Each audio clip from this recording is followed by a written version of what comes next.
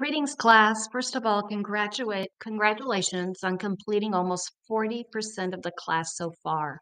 We are moving quickly, and I appreciate your efforts and hard work. Now, Module 2 is read and graded, so please read or listen to this class feedback as it will help you succeed in moving on to Module number 3. So let's go over quiz number 2. To access the feedback for quiz 2, go to your grades folder, click on the quiz link. The quiz will open, and you can scroll down to see the questions that you answered correctly and incorrectly. And for the questions that you missed, attempt to find the best answer in your textbook chapters. And if you get stuck, send me the question numbers via your Canvas inbox, and I will let you know where to find the answers in your textbook. Now, our Canvas lecture pages include the study guide for each quiz. Use it. Write down the page numbers or section titles where the study guide information appears in our chapters and reference it when you're completing the quiz. That will help you improve your scores. Now, for discussion number 2 and activity number 2, the way you access my feedback is, again, go to your grades folder, click on discussion number 2, and then on the following page, in the very upper right-hand corner, it's very small, you will see a small Word document with your first name. Open it and read my feedback to you, and then do the same for activity number 2. Now, if you're not able to open the documents, please contact the Canvas Help Desk. Remember, they're open 24 hours a day, 7 days a week, and their phone number is 1-844-612-7420. Now, once you read both the feedback documents for the activity and the discussion, and then you finish reading or listening to this class feedback page, contact me with any specific questions or concerns that you might have. Now, for the discussion, as a class, I saw tremendous improvement in your posts, and this shows me that many of you are reading or listening to the feedback. There is one area that as a class we need to be mindful of moving forward to discussion number 3.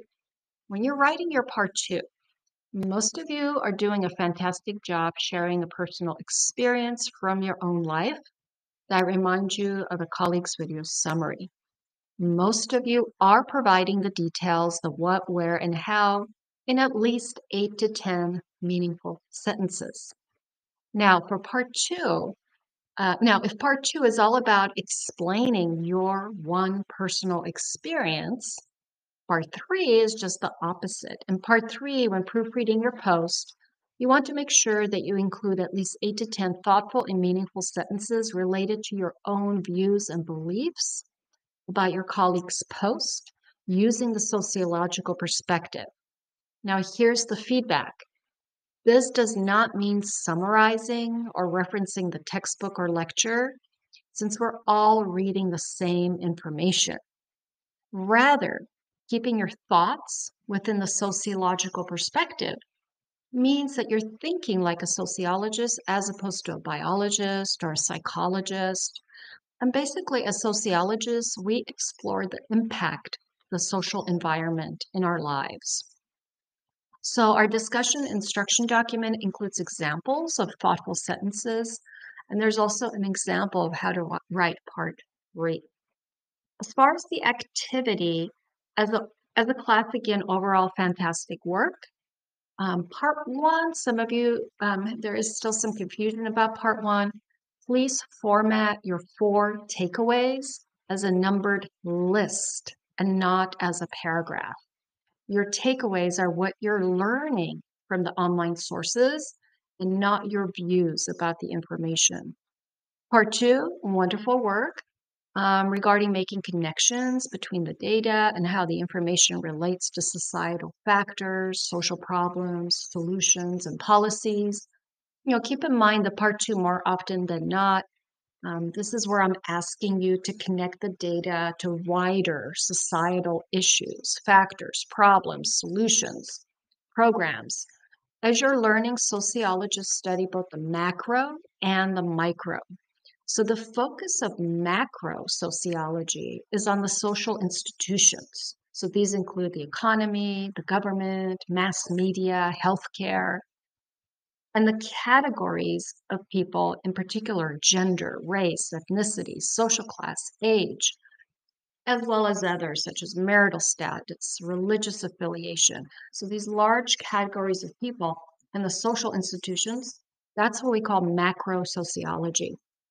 Now, in part three, more often than not, here I will ask you to reflect on how your personal experiences are related to the online information. And this is similar to micro sociology, which includes the examination of people in their everyday lives rather than a study of the macro level societal institutions. So, as an educator, and I wrote about this in the Student Success Tips link, which is still found in our orientation folder. But my personal belief as an educator is that when we can personalize the information, we are more likely to remember it, and the connections to our personal lives allow us to have a much more in-depth learning experience. All right, so moving forward, hopefully as we work on module 3, you have settled into a workflow and are pacing yourself. Please remember that the Canvas lecture pages in our modules are there to mirror real life on-campus experience.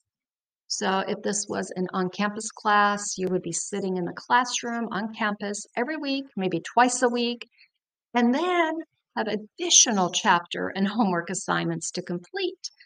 Therefore, you need to be spending this on-campus classroom time in our Canvas shell, accessing the Canvas lecture pages. And there's lots of information there, videos, articles, all sorts of fun stuff. Now, as always, you can reach out to me via your Canvas inbox. You can text me or call me. And again, my Google Voice number is 714-494-6320. I've been communicating with many of you, so that's excellent. Please, if you have not reached out to me yet and you would like to, don't hesitate. And if you have any questions about your points or my feedback, do contact me. I trust that all of you are taking the time to read my individual feedback to you. Now later, you will receive, you may have already had this when you're listening or reading this, all of you will also receive another progress message from me, just like I did this after Module 1. I'm doing this again for Module 2. So look for that in your Canvas inbox and have a great rest of your week. Enjoy your spring break. And while I will also be enjoying my spring break with you, please do feel free to reach out to me, as I usually check my messages daily, once a day, sometimes twice a day during spring break. So with that said, signing off. Again, if you want to schedule a Zoom meeting with me, feel free, and I will see you in Canvas. Have a great rest of your day.